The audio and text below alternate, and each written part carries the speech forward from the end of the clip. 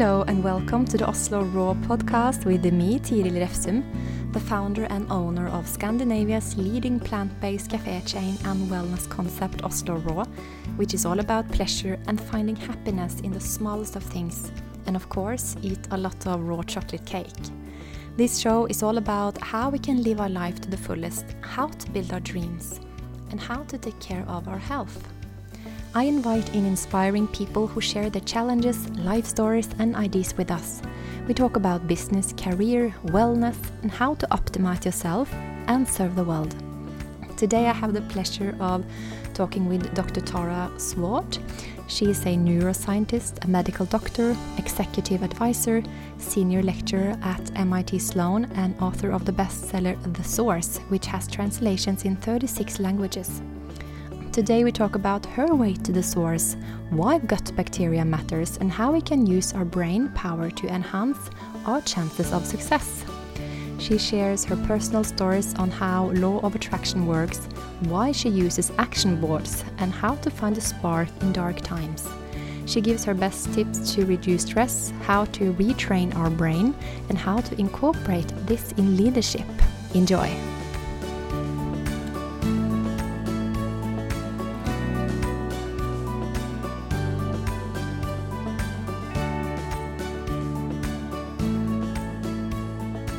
This is a new thing they're doing on Zoom now, telling you when it's being recorded.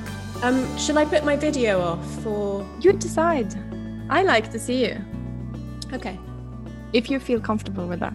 Yeah, I just don't want you to use the video because I haven't even washed my hair and I just put a hair mask for the podcast. This is the podcast. Okay. Yeah, we'll just go in and feel. Feel. All right. And I just want to make sure I say your name properly. Is it Tiril? Yeah. Yeah. Wow. Yeah. It's a very you know Danish. Not really anymore. I did have lessons, but because I had a Danish boyfriend for a while. But then Want all the Scandinavian details? Yeah, there's a lot. Yeah. In Norway we say Tiril. Tiril. Yeah. Yeah. The only name I can't say properly and everyone laughs at me is when I try to say Knut because I can't say the C and the N as one thing. But that's not too bad. Not too bad. Perfect. So thank you so much for joining the Oslo Raw podcast, Tara. It's a total pleasure. I have a very, very soft spot for Oslo, which we'll discuss. So it's a dream come true for me. Oh, good for us. We are excited Norwegians, you know. We have so much to learn from you. You're such an interesting woman with such a story, and you've been through so many layers that I would love us to hear because it can support us in our processes because it is a very stressful time, as we know. I mean, many of us are chronically stressed and we don't even know that it is stress. It's just this turmoil that is tearing on our nervous system.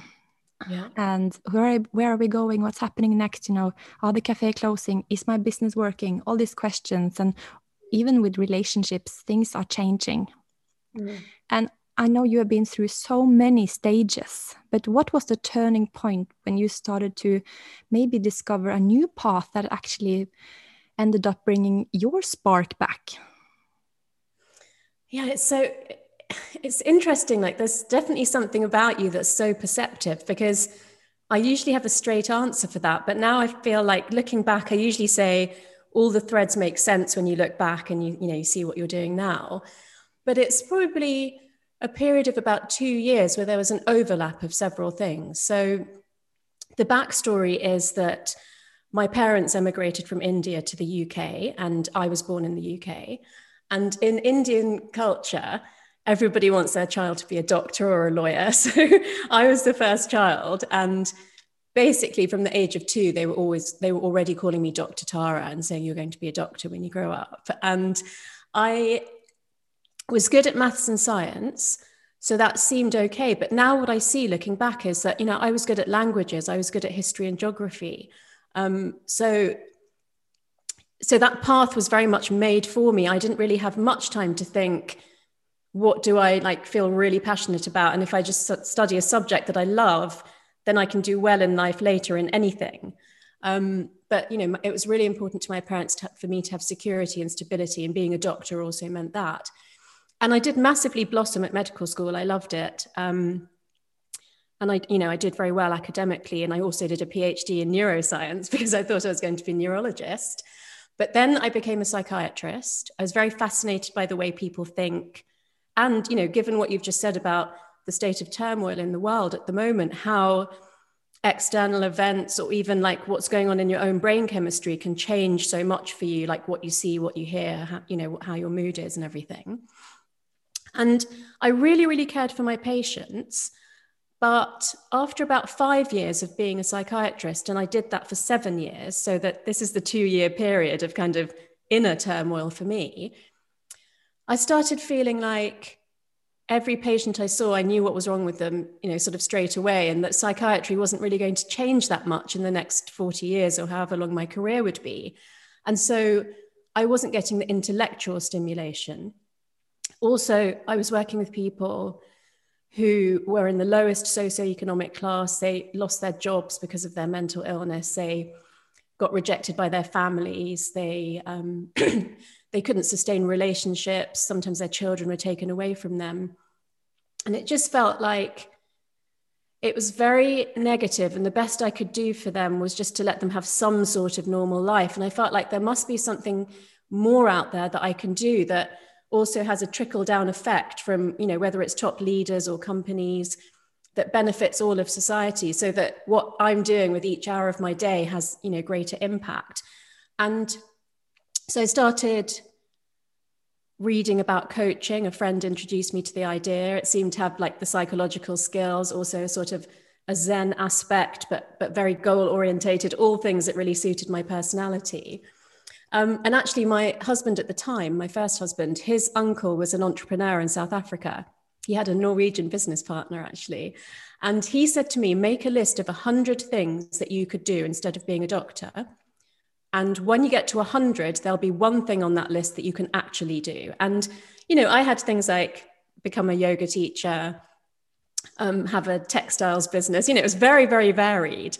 But the coaching became the one thing that I thought, yeah, I could actually do that. I could be good at it. I could make a living from it. And so I had to get into that mindset of convincing myself that I could do that.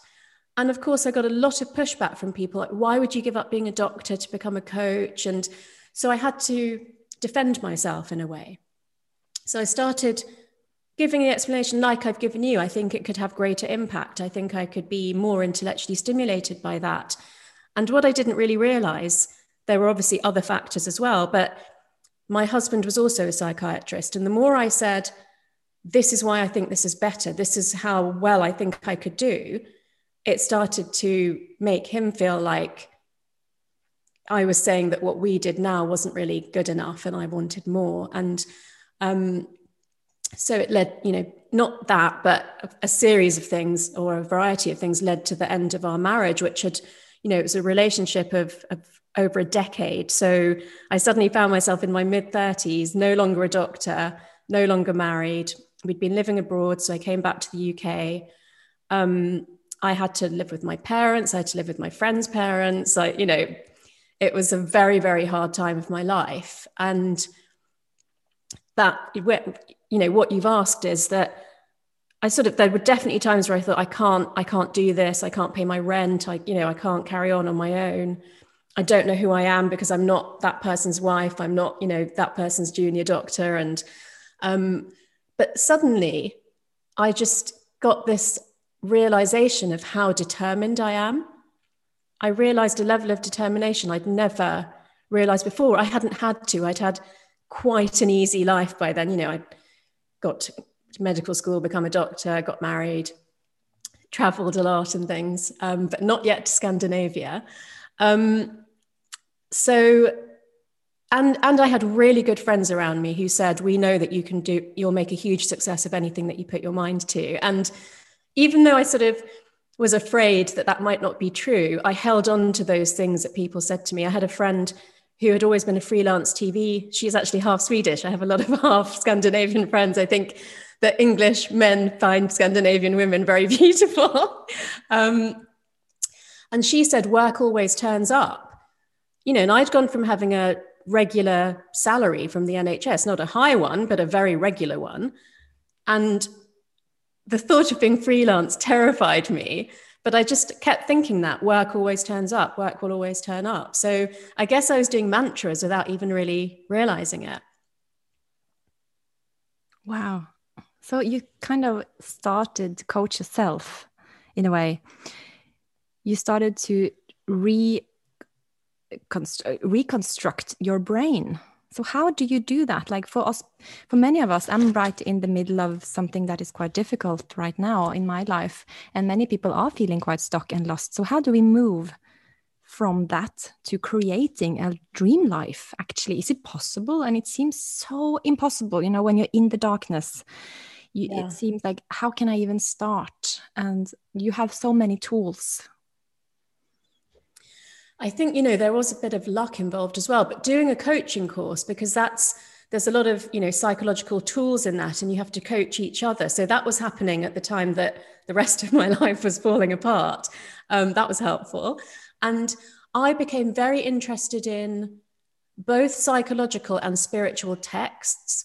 So I was reading a lot of Jungian psychology, and he talks a lot about the midlife passage and individuating as the person that you're meant to be, the person that you are truly on your own, not as part of a partnership or the status of a job title or anything like that.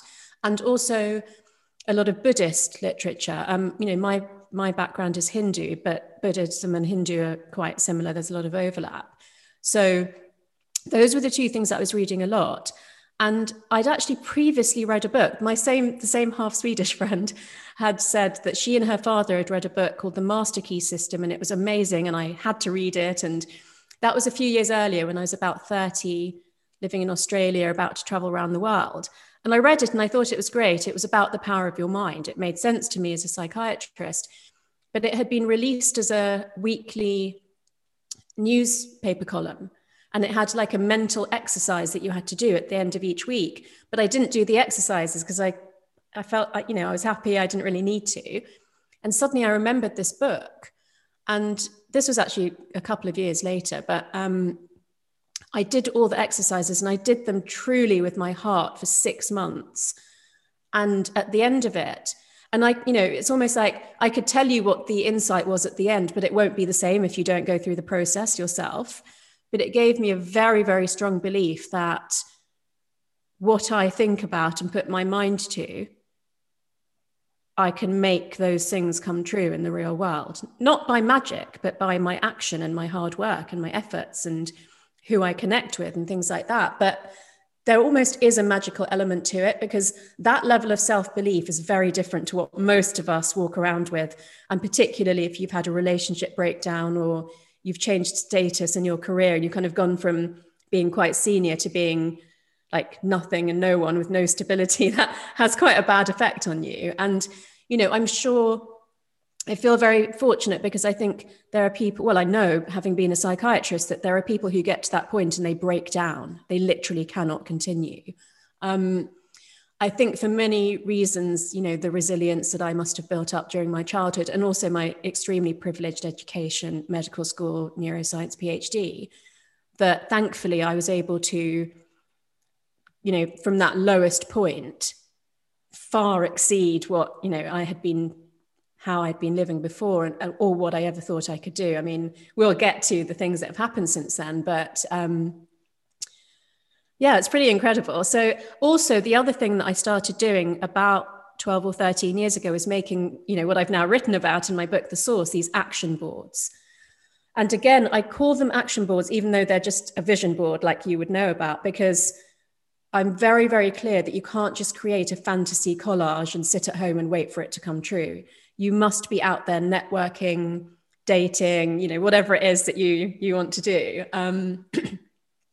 But with, I think dating is an interesting one, because a string of bad experiences can also push you down, and you've got to make sure that it's always, with that level of self-belief about yourself, that you're not tolerating anything less than what you deserve, and, that you keep building yourself through these experiences.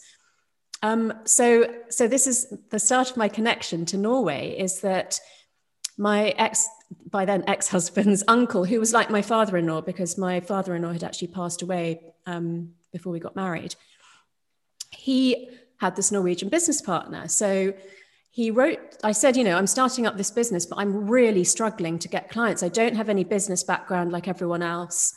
I've made some good connections with headhunters in the UK, but I need help. So he wrote to his Norwegian business partner and said, my niece has just started up a coaching business. Please, could you help her in Europe? And so he introduced me to these two guys who run a headhunting business in Oslo, Norway. Can I give them a shout out? They've been so kind to me. Of course. It's called Balsenso. It's amazing to you guys. And so basically, Jan Frederick was coming to London with his wife for a very rare showing of some Munch etchings. And he said, would you like to come and meet me and my wife for breakfast? So I went and met them. They were very jovial and lovely. And they said, would you like to come to this art gallery opening tomorrow? And I felt like, if I'm going to work with these people, I should make every effort to go to things and, find out more about their art and their culture. I think art is such a good way to find out about cultures. So I was very lucky, I'm obsessed with the Scream because of all the emotion, the neuroscience behind it. But to see these drawings and these never seen before versions of it was just incredible. But I'll tell you what hit me the most. I walked into this art gallery, and for people who can't see me on the podcast, I'm very petite and have brown skin, brown hair, and brown eyes. And literally I saw everyone in the room turn and look at me, and everyone was about 6'5" with these piercing turquoise eyes. And I was a bit like, oh my goodness. And then Jan Frederick came and rescued me, and he introduced me to this lovely family, the Ask Henriksons, and I've become best friends with the two daughters, Trina and Lilo. Lilo lives in London now, actually next door to me, which is a complete coincidence. And thinks that her family lived next door to your grandmother in Drammen. So, so connected. And then they basically, Jan Frederick said, we should have a conference call with our chairman, Ole Torbjørn. And when we were on this call, they made a joke about when they were in the army, they walked around naked in minus 30 degrees or something. And I was like, oh my goodness, I can't work with these people. But then I think I can't remember now if I met them in London first or Oslo first. But anyway, it's been I'm the head of the UK Balsenso. I'm the head of coaching. They are some of my best friends. And later this lady called Tova joined, and she's been over and stayed with us. And it's been a wonderful friendship and work partnership. And so what happened there is that where I was charging fees as a start-out coach in the UK, just because of the economy and I worked in the oil and banking business in Norway, I was able to charge much higher fees. And that's actually how I survived and started my business. I don't do that much in-person work in Norway anymore, but I did for a good 10 years. So, and I remember once I was in the airport in the lounge, and one company had just announced that the CFO was being made the CEO. And I saw him in the lounge. So I went up to him and I said, I've seen you speak because I've done speeches at your company, and, you even made numbers sound inspiring, and I'm so glad you're becoming the CEO. And he gave me his card and said, come and see me when we're both in London, and then took me on as his coach. So, it was a naturally generative, just great relationship for me with all the work that I've done in Oslo. And I've had some really good meals there as well. I always get very well looked after when I'm there. So I haven't really shared that before because I haven't done a podcast in Norway before, but there's I feel a very, very strong connection to Norway. I don't want to sort of spoil the story, but I have, I met my new husband in very magical circumstances, and I've taken him to Norway, and he's met all of my friends there and everything. So, yeah. So you really taken actions. That's the thing, because you know, law of attraction. That's actually what you're talking about. But that is that concept is kind of used up. It has so many prejudice around it. It's like sit and meditate, and it will come. And I guess some rare people may make that work, you know, in Tibet or something, and they get everything they want. But I believe most of us, we need to add on some action. You know? Yeah, I think it definitely starts with action, because what that shows you is that if I take healthy risks, if I put myself out there, I can make things happen. But, you know, let me now share with you the story of meeting my husband, because I think there is also an element to it where you become so open and abundant that things happen to you that actually you haven't necessarily directly, you know, done an action for. So I started putting on the number for the amount of money that I wanted to earn. That doubled each year for the first 3 years that I was doing action boards. And I wanted to sort of, you know, I said, well, this is how much money I need to live. And my friend who was coaching me with the action board said, you should double that amount. You know, it shouldn't be how much I need to live. It should be like, you know, can I kind of, you know, make more than I think? And I said, look, that's just, it's ridiculous. Like it's impossible. Maybe I should make it like a bit more, but not as much as you're saying. And she was like, no, you should double it. So I did. And by the next year, I'd made that amount of money that I said was impossible. And then that kept growing. And in the end, I just had symbols of abundance. I didn't put a number on it anymore, because it just seemed like, actually, in a way, maybe I could limit myself if I kept saying what the number should be, when actually maybe it could be bigger. I had lots of goals for countries that I wanted to work in and countries that I wanted to travel to on vacations and things. One of the small stories is that I had seen a sort of cartoon picture of a kind of, you know, sort of olive-skinned girl snorkeling, and I loved it because it looked like me. So I put that on my action board one year. And my best friend lives in Australia, because I had lived and worked there previously when I was married before. And we used to meet up for a girls' holiday once a year in the winter. And because we were like on the other side of the world from each other, we'd kind of try to choose somewhere like in between, like Asia, Africa, South America. And then it got to about October, and I said, look, we really need to book these flights now. And I said, I've got so many points because I'm traveling so much for work. Let me see if there's a location that I can get a free flight to, and that can help us make our decision. So I'd left it a bit late for the free flights. I went on to British Airways, and the only flight that I could get for the dates we wanted was to Rio de Janeiro. And suddenly I had this like thought in my mind, and I went and looked closely at my action board, and underneath that girl snorkeling, in tiny letters, it said Rio de Janeiro. But I hadn't been conscious of that. And I couldn't make up the fact that that was the only flight that was available. So that was one thing. But then fast forward quite a few years. So we get to 2015. I had got this insight that I was using work and travel and being busy to really escape from the fact that I hadn't really healed my broken heart, and that I had this narrative in my head that was if I never get married again, I can never be that hurt again. And that's the best way to protect myself.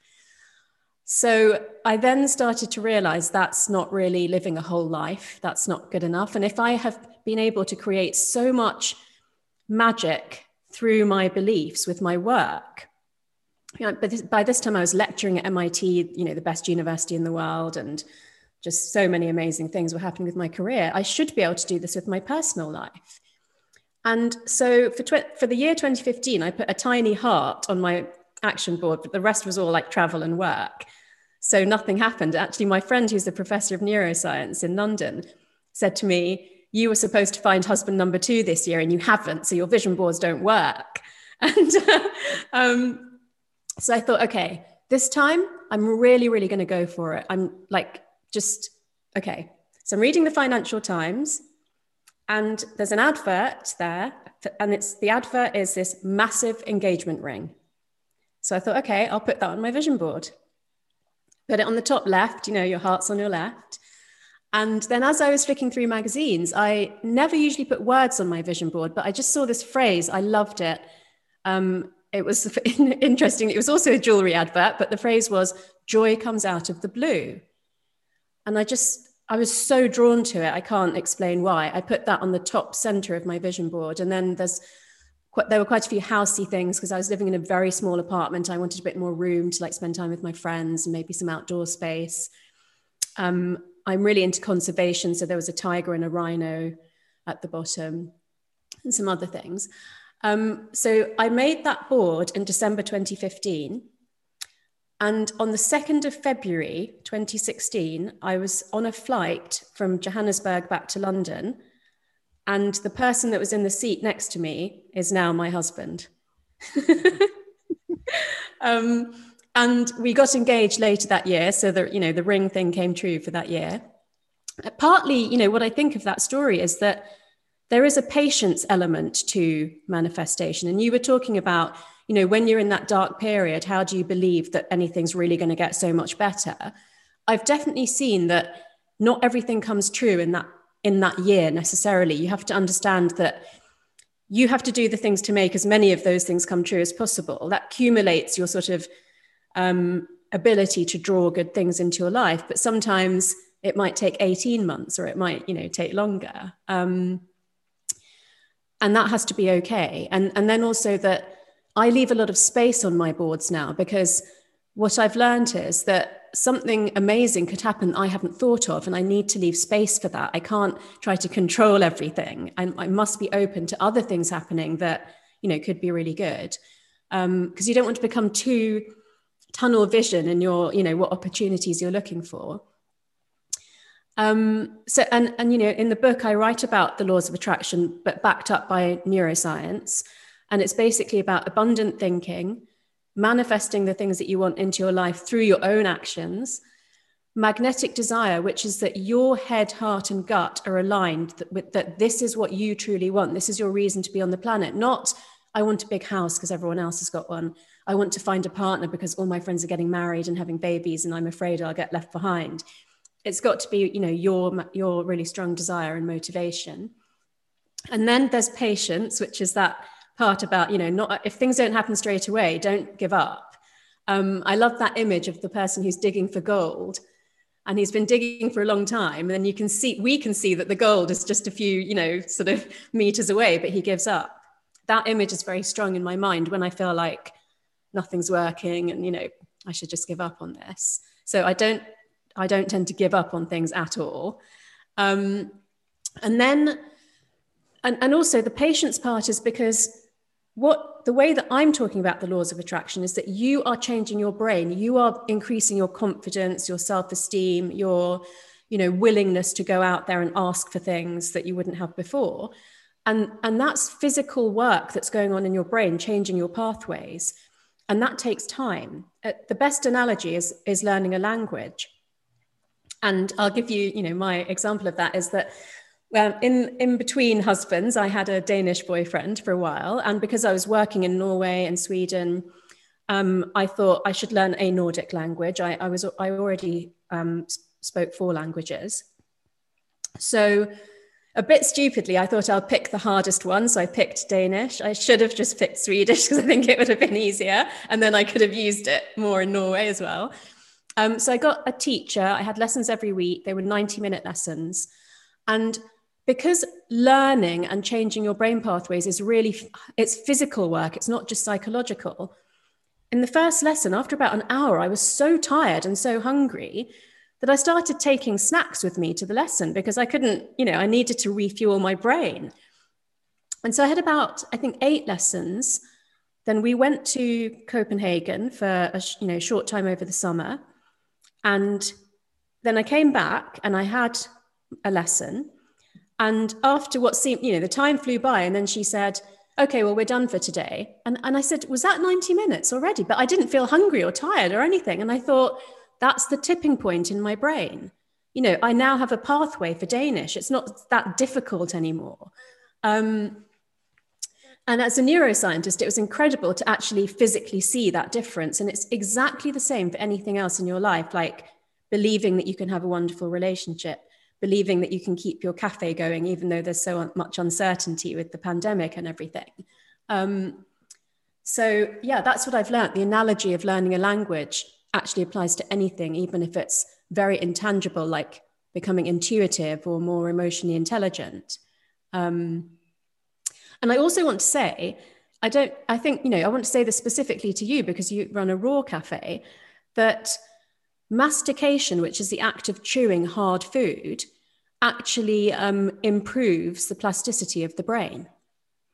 And so, one of the things I'm really against is the fact that in like old age homes, people are given soft food because it's easier. It's actually like it can prevent symptoms of dementia if you're chewing harder food all the time. So it's, wow. It's incredible. Yeah, literally the action of your jaw has an impact on the brain cells that are around that area. Wow. So that's like the start of the digestion. It's like you start to chew, and it's getting an effect on the brain immediately. And then I'm thinking about food, and sometimes when we wake up, these are two things I'm trying to say here, but when we wake up, sometimes we're feeling a bit sad, or I hear many people say that like, this feeling.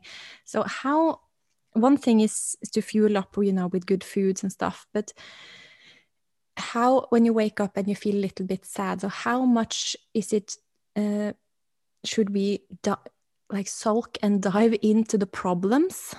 And how much should we say, okay, start to reinforcing good thoughts? And is it then like putting away things we should feel, I want to come back to the food stuff later, but these are like one, our gut, bacteria, brain, everything, and mood. But how shall we balance, digging up old stuff, talking about problems, allowing shit to come up, and then also not thinking too much about it? Yeah, it is. It's an interesting balance. And I think maybe that we each have to come to a right understanding of ourselves. So a lot of what you and I both, speak about is self-knowledge. That is the tool for everything. But as a generalization, the reason that we often wake up feeling a bit like not really great is dehydration. So the first thing I do is drink a tall glass of water the minute I wake up. And then I stay in bed for some time. And I was thinking about this because I was on another podcast where they ask what you do for the first hour of your day. And I was saying that I do a lot of thinking, breathing, stretching, maybe meditating, or like if I've got a coaching exercise going on at the moment, I might sort of think about that first thing. And she said to me, well, what if you have negative thoughts or anxious thoughts? And I said, but I don't. And she said, but what if for people that do? And what I've realized is that, because this morning I actually did it on purpose, I thought about the things that I'm most worried about in my life. And I realized that I'm doing open monitoring of my thoughts. And that is having those thoughts, but not attaching an emotion to them. So even though I purposely picked up, the things that I'm most anxious about, I was completely calm. And, I have been doing yoga for 18 years, I think, and I've been practicing meditation for quite a few years. I now kind of don't really do formal meditation, but I live more mindfully. And apparently that is the evolution of mindfulness, which is that it starts off as separate in your life. Like, you sit down for 12 minutes and you meditate, and then later it just becomes part of your life. So for example, I do mindful eating, and we can talk about that later when we talk about food. And I actually thought, wow, I have trained myself to think about the thing that's making me most sad at the moment, and not feel terrified, angry, desperate. And I was that person when I was in my 20s. So this is not like I'm just like Yoda or anything like that at all. So, one form of meditation is just focusing on your breath. One is open monitoring of your thoughts. And the analogy I like for that is, imagine you're sitting on a park bench and you're watching traffic go past. And every time you see a red car, that is your worst fear or your biggest anxiety. But what you're doing in this kind of open monitoring is saying, okay, I can see that there's a red car. And for me, let's say the emotion associated with a red car is anger. But that doesn't mean I'm an angry person. That doesn't mean I have to submit to the feelings of anger all the time. And so it's really about balance, because we do have to feel our emotions. We can't just throw them, repress them or shut them away. But there should be a range of how you feel your emotions. So if something bad happens, you can feel sad. If something, triggers you, you can feel angry, but you mustn't become so angry that it kind of, destabilizes your nervous system and makes you really stressed. And you mustn't spend, I have a rule with myself, which is that I give myself 2 days to feel sad about something really bad. And then I've trained myself to just like let my resilience pick me up. And like everyone, I think in the last 15 months, that has been seriously challenged at times. And sometimes it has taken me more than 2 days now. But then I think, well, but that's okay. It's better to really feel the emotion and then move through it than to like kind of try to hide it away and then get whatever, negative consequences of that can cause to your health. I think I feel I do everything right. I have this, I do my meditation, I do my affirmations, everything. But I was like, the brain is not working. It's like insane brain fog. And I gave birth over a year ago. And it's been so stressful with Corona and baby and everything on the same time, breastfeeding and 40 employees, all this responsibility. So I got incredibly deeply stressed, not on the outside. I looked like I was dealing really well, but I was so worried deep down. And my brain just fogged out completely, even though I ate the perfect salads, the celery juice in the morning, all the supplements. I had done everything. And then I just found out I got like this SIBO, like it's small bacterial overgrowth in the small intestine. And so my gut bacteria is like whacked off completely. I don't have any good bacteria left, just bad ones. So it seems like even though I think really positively, it's like I can't really do anything more unless my gut is also healing. Yeah. What is that all about? Well, what this comes down to is that this is one of the things I say, okay, do all those good things, drink water, eat healthy, sleep enough, exercise, meditate, but don't get stressed about it because stress is the thing that will kill you in the end. It kills brain cells, it kills gut bacteria. And, what we've seen in the last 15 months is that everybody is now it's like low-grade chronic stress. We can't make the pandemic go away. We can't make the fact that we have to get locked down go away. We can't, things like we haven't been able to hug. I haven't been able to hug my stepson for most of the last 15 months, or my friends, or even really see my friends. So that is extremely stressful. Do you, I don't want to make it a personal consultation, but do you take probiotics and eat fermented foods as well? So that is like the things I can't do because of the SIBO. So the small intestinal bacterial overgrowth, they like the bad bacteria grow if I eat fermented foods and prebiotic, So first I have to get rid of them. So I've been on antibiotics, herbs and oils and, essential oils and this stuff. And then soon now I can start to build up again, but it will take some time. And also my doctor said, you have no good bacteria, even like the E. coli, like the ones you need to have, like the fundament, I don't have one strain. I got this German medicines, like they order it especially for me, to build it up. So I think it will take some time, but I need to make some space for the healing to happen because it is extremely frustrating to have this brain fog and not be able to think, to remember, and still lead on all these people and care about my child. And even though I try so hard to think positive, it's like it's not working, because.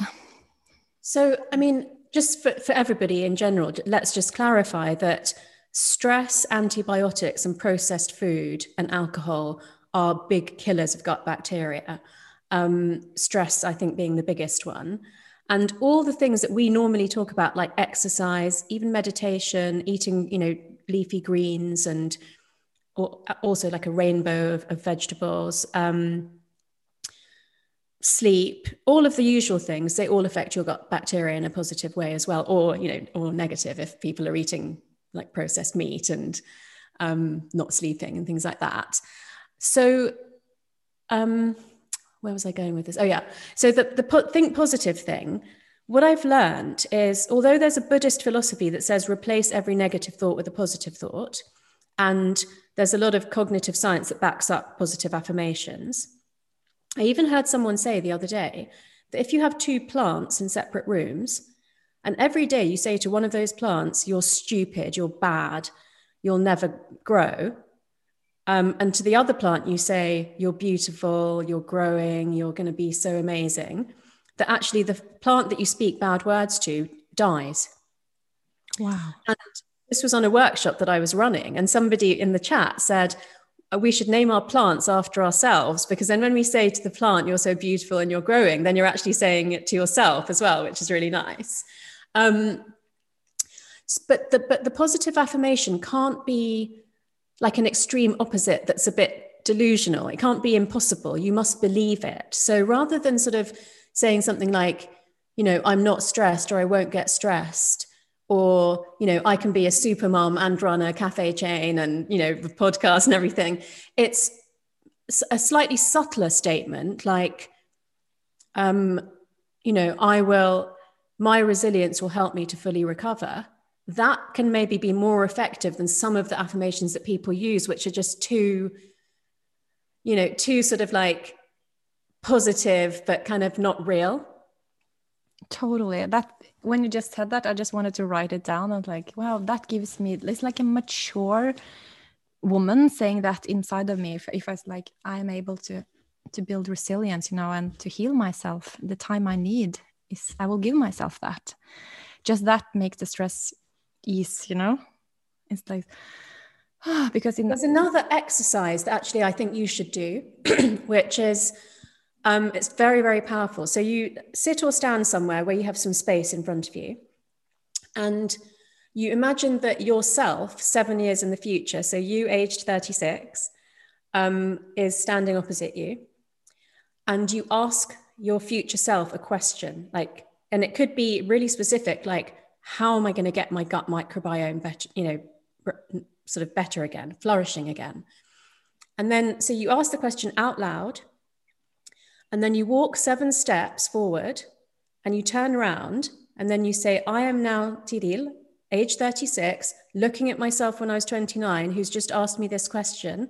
And then you say the answer, and just go from your gut. Don't even think. Say the answer to your 29-year-old self. And when I did this once, it's going to make me cry now. I cried because, you know, the answer was so powerful, and it came from me. That was also very powerful, that I didn't have to ask someone else. I didn't have to get advice or get lots of opinions and feel confused. I knew the answer. But because of the brain fog and the stress and everything that was going on in my life at the time, I couldn't logically find that answer. And so that exercise is called creative mentoring. It's usually, you can call a committee, like, you know, you can call like a historical character or a famous person that you admire, or like a grandparent that's passed away or something, and you can ask their advice. But I find this asking yourself 7 years in the future is really, really powerful. So actually what we're doing is building up ourselves, because we have been trained to build external life. Our beliefs are coming from external advisors, you know, the experts, the books, you know, and if we are sad, we're like, we want to fix it, you know, at once. But it seems like what we're talking about is actually building up our inner life, that we are enough, we know. And also that's maybe why you called your book The Source, because we are the source for us. And I feel that is what we're really missing. We're not missing the house, and we can do that too, but we're really missing to trust ourselves. Yeah. And that is actually just a habit to build that trust up again. Because when we were, like my daughter Molly, she's completely in her zone. She knows exactly what she wants. So that's natural state. Yeah. So it's not something that we have to put on, you know, and get. It's more like uncovering and remembering that it's also very quiet. Also the affirmation you said, just that building resilience, and I have time to do that, is very peaceful and quiet and mature. And also a lot of this law of attraction, go for it, positive energy, can also be like this high-paced, instant gratification story that we are so like, oh, we need it immediately, but I think it's time for everybody to give ourselves some space to feel that stillness, which can be also the doorway to that source of information, which is actually a different kind of tune, a different kind of voice. It's not that, oh, I want that cookie, oh, I want to have more money, oh, but more, this is nice, this is what I feel. It will all be good. Okay, let's just take one day at a time. And that is something that I'm training myself to do right now, because it's super frustrating to be in a situation like this, but I can't fix it by forcing it. I can only do what I need to do, take the actions I can take, but most of it is actually just relaxing and letting the body heal itself. Yeah. And to trust that again, that yes, we can heal ourselves. We are the source of what we need. And of course, medications and herbs and all this is good, but it has to be balanced with working, as you said, physically with our brains. Yeah, I think one of the most popular sort of set of posts I did on Instagram in the last year were about resetting your nervous system. And I did ask around for my friends who I trust, and the friend who's a yoga teacher and integrated health practitioner said people should be doing a lot of forward folds and holding them, because that puts you into the parasympathetic rest and digest state. So actually, one of the things I do as soon as I wake up is still in my bed, I go into child's pose.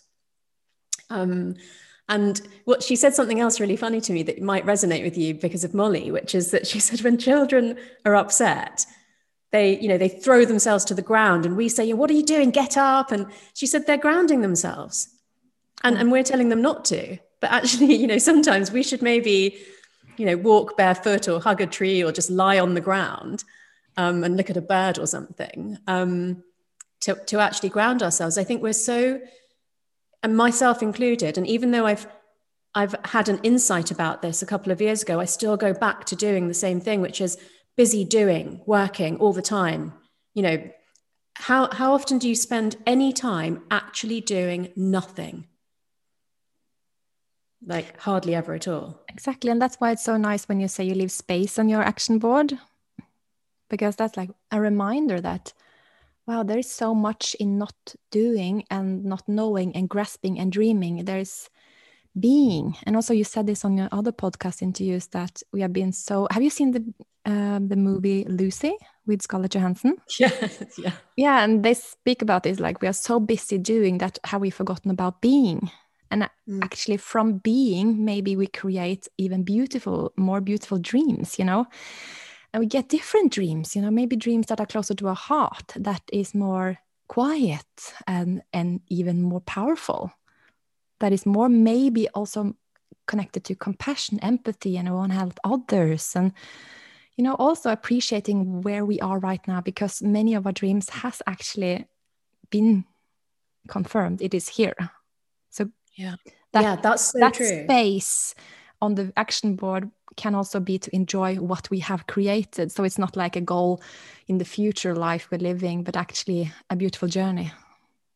So there's so many things that you've said that I want to agree with. I'm just going to pick up the one that I don't agree with, because I don't want to forget to say this, but you very briefly in passing, you used a phrase, I am enough. I don't actually like that phrase, because that's too small.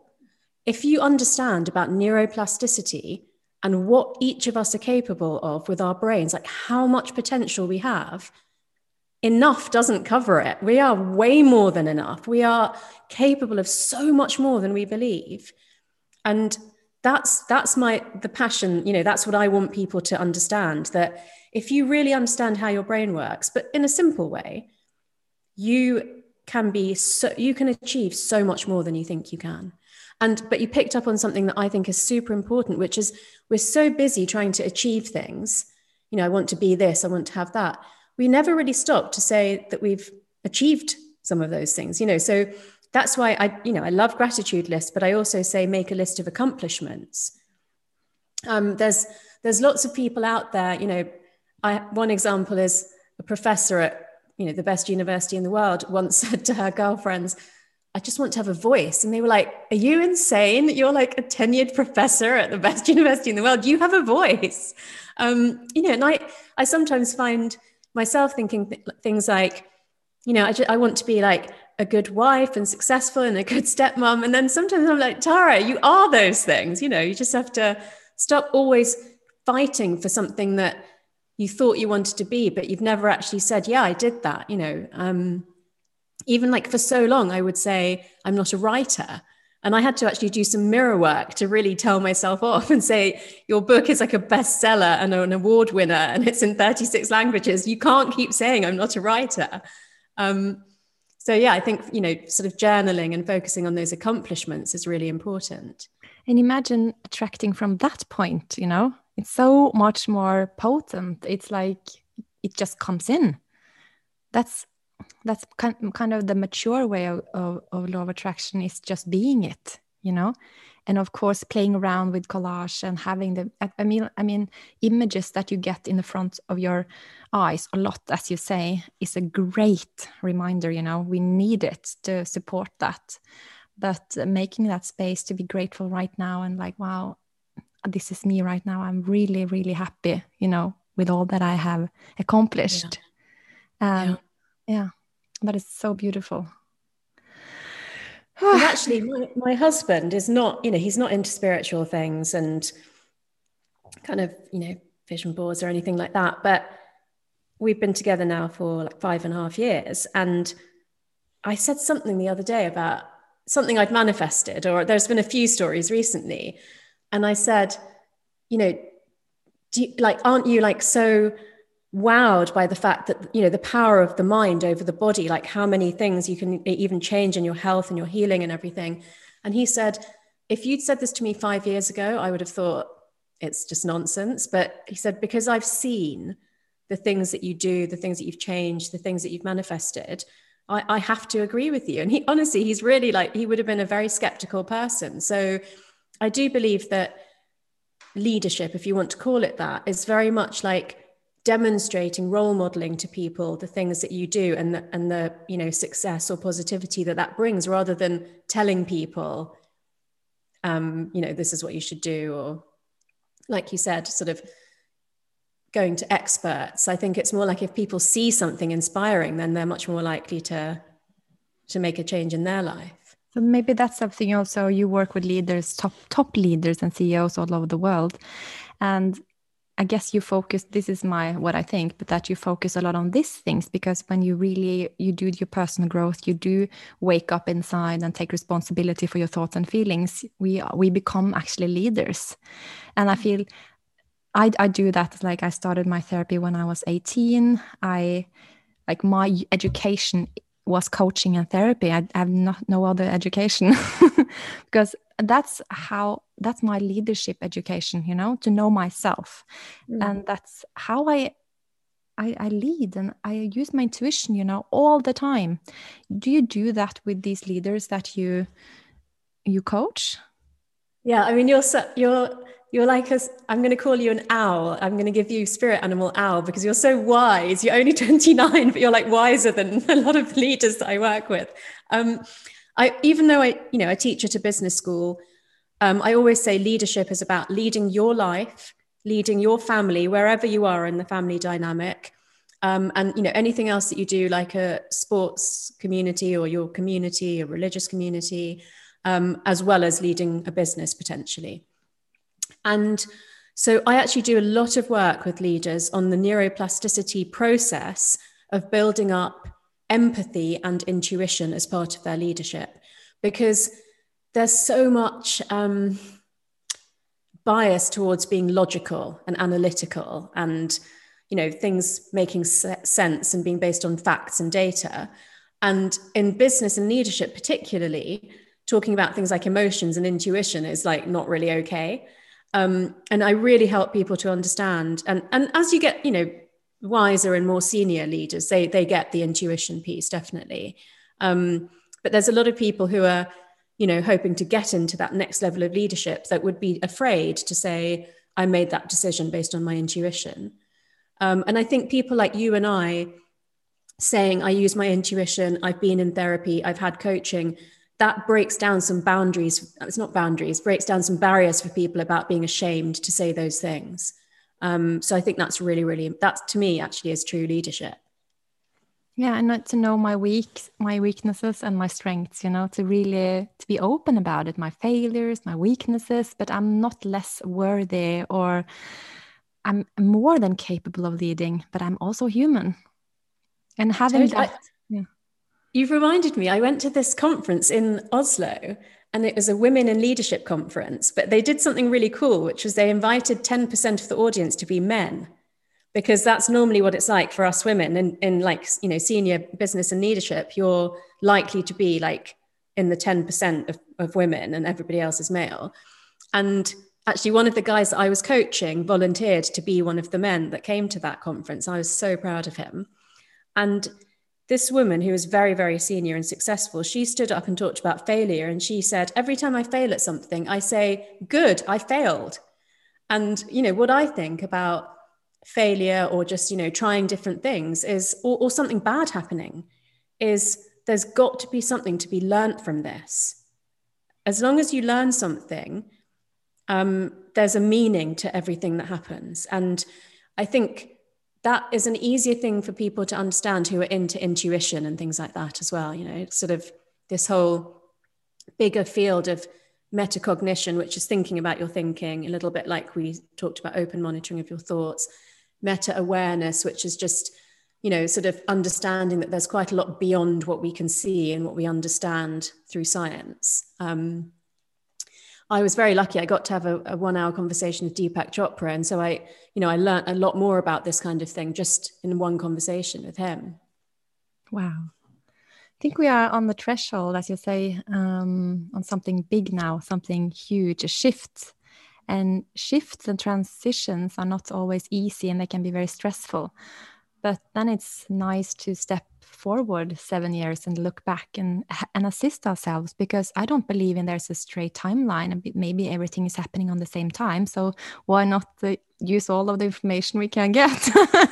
Wow, we could have a whole conversation about that. I'm so interested in the construct of time, you know, and actually I was just thinking that I think the only two cultures that I know of that are really big into mythology are Nordic mythology and Hindu mythology. And mythology is, you know, it's a metaphor or an analogy for things that happen in real life. And I feel like, you know, we had this other joke because my friend who came to stay, she was coming. So I sent an invitation to my colleagues in Norway for my book launch party in the UK. And they literally got together and had a meeting and said, one of us has to go. We're too busy, so we're basically nominating you. And she was the person I knew the least well. So she said, I'm going to come to London, stay in a hotel, come to your party on the Monday. And I said, well, we won't be in London because we have a house in the countryside. So you're welcome to come and stay with us. She apparently went back to the chairman and said, Tara's invited me to stay with them, but I don't know if she means it, because that's not very Norwegian to like suddenly invite someone into your home that you hardly know. And he said to her, if Tara said it, she means it. So she came to stay with us and we had such a great time. And she kept saying that she'd heard about how jovial my husband was. And she said, because I heard that you're this really jovial guy, I thought you would be like short and chubby and sort of, you know, dark. And she said, but you look like a Viking. And so we have this joke where, you know, I sort of tease my husband and say, you look like a Viking. But I think going back to some of those Viking qualities, you know, like living with the land, hunting, foraging, being in tune with nature and the seasons and things like that, I think that's a good place to start. And maybe that's something that will resonate with your followers because that's their culture. And I actually remember my half Swedish friend, when I was getting divorced and I was literally like crying on the floor. And she said to me, you've got to be a Viking. And, you know, you've got to pick yourself up and be resilient and kind of like move forward. So I think there's a lot to that word, that whatever it means to people about resilience or kind of, you know, living in harmony is really important. Of nature. It's this core. It's a remembering of, it's like, if everything is happening at the same time, these forces are still available, you know. Maybe they are forgotten in our time because we're so busy, but they're still alive. Also, our ancestors have these powers. So we can actually tap into it and let it grow inside of us and to become that in this time. We need Vikings with deep roots now. Totally. Oh, thank you so much for bringing all these personal stories to the surface to share with us. And telling us so much about the brain and everything, and leadership and gut bacteria. It's a good mix. Oh, and tusen tack. Vær så god. Takk selv.